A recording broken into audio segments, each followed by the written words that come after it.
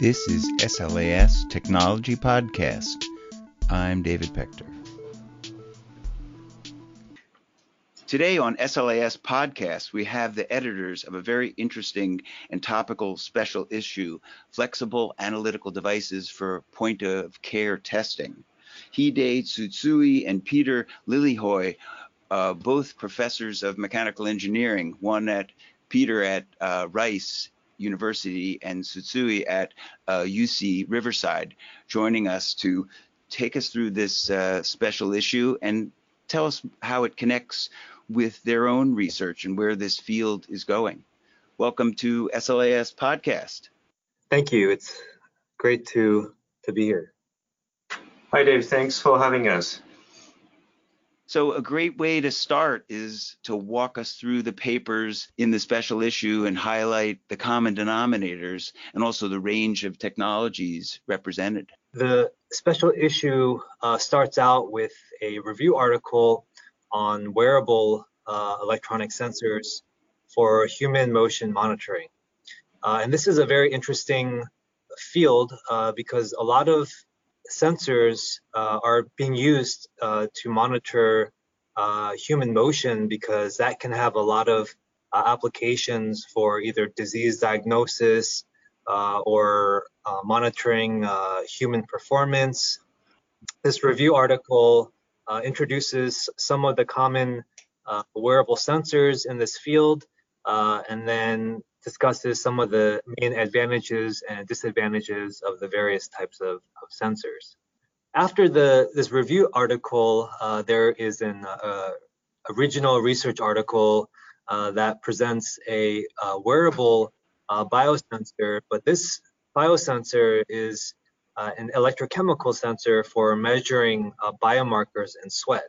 Recently, there has been a lot of interest in monitoring your health by measuring different types of analytes in your bodily fluids, such as sweat. And then afterwards, we have a collection of research articles which are based on paper-based analytical devices. So these are essentially biosensors that are based on paper, so they're very low cost and simple to fabricate compared with other types of biosensors that are fabricated from more rigid materials like silicon or metal or even hard types of plastics. All of these different applications involve monitoring some sort of analyte which can be used to diagnose a disease either in humans, or it can also be used for detecting diseases in animals, or it can also be used for detecting diseases in plants. And then the next article that's presented in this issue is presenting a paper-based battery. And this is a very interesting technology because a lot of current batteries are also made from rigid materials. So this paper is presenting a battery that's actually fabricated out of paper. So this is going to make power storage and generation a very low cost compared to existing types of batteries that are fabricated from metals and other rigid materials. So the last article in this special issue is presenting a new method for fabricating flexible microfluidic chips using 3D printing. So now we're applying this technology to make flexible microfluidic devices, which can be tied very nicely with the biosensors that we've been discussing in this special issue. It's a very interesting issue that you two have assembled. So how did this come to be? How did it link up? You can each tell us how it linked up with your own research. Actually, like you, Dave, I'm on the editorial board member of SLAS Technology. So I think this special issue came about a year or two ago when I was chatting with the editor-in-chief, Ed Cho, about the possibility of making a special issue on paper-based sensors, which my research group is working on. And then Ed suggested that maybe I should add one more guest editor so that we can broader the scope and also make my work easier. So I talked to Peter, actually, that worked great. And Peter has been working on wearable sensors and also smart fabric. And so he suggested expanding the scope of this special issue, not just be a paper-based sensors, but also other types of flexible materials and analytical devices. So I think that ended up in a great special issue. I agree. Hida, you and your group are working in this area. You have one of the articles on a paper-based microfluidic device. So tell us a little bit about your work. Right. So my group's paper here is basically a paper-based lateral flow device trying to detect the concentration of viral DNAs based on aggregation of microspheres. So my group has been working with the Bill and Melinda Gates Foundation for several years, and they have been interested in like basically low-cost biosensors to be deployed in developing countries.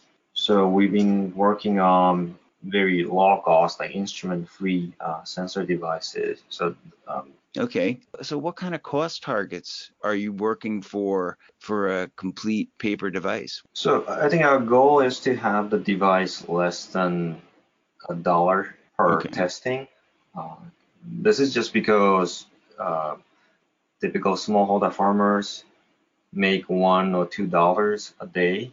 So if we bring in a device that costs a couple $100 per test, they are not going to use it. So, okay, I didn't know if it was going to be pennies. So $1, that seems you could do a lot in paper. Do you think that's a workable constraint? Yes, I think so. Even there are some like commercial devices, something like a lateral flow devices that cost maybe just $1 per test in terms of fabrication cost. Of course, they sell much more, but it's feasible to fabricate these sensors within like $1 mark. And Peter, how about your research? You don't have a paper in this special issue, but you work in related areas. So tell us a little bit about that. Yeah, so I also do a little bit of work in paper-based biosensors. Specifically, my group has also been developing lateral flow assays, which I think we have a couple articles in this issue on the lateral flow technology. So that's one of the areas that I work in, and I also work in the area of wearable sensors. And specifically developing sensors that can be integrated onto textiles and garments. Okay, so right in the middle of this flexible analytical devices. So that's cool. Where do you see next steps in this area for yourselves and for this field?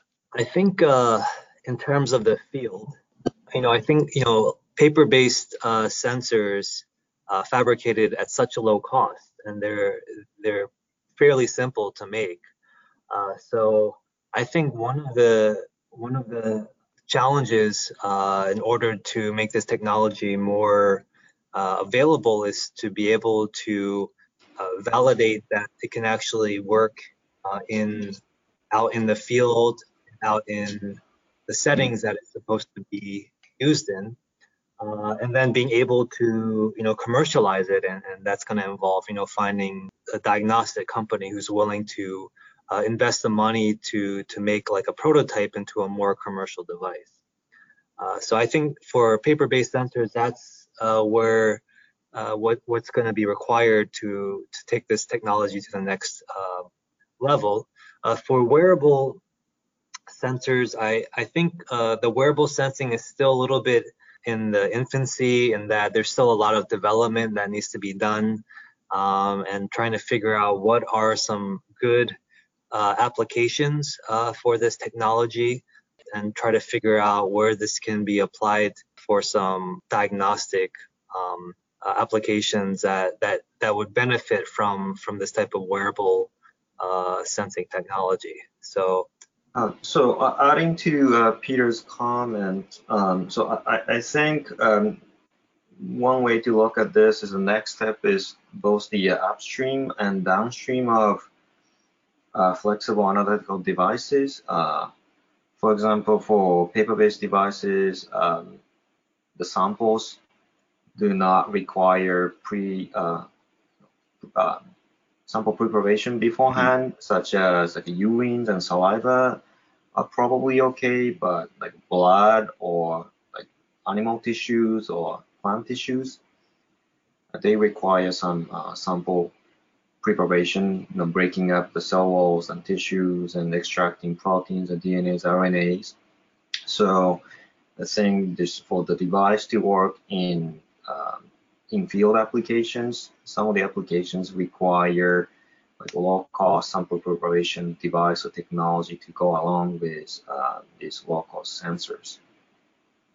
In terms of downstream, I think people are looking at ways to integrate like the data transmission and how to store the sensing data and then share through a cloud service and other methods. I think that's something that should be developed further. I want to thank Professors Peter Liljehoy and Hide Tsutsui, both professors of mechanical engineering, for joining us on SLAS Technology Podcast.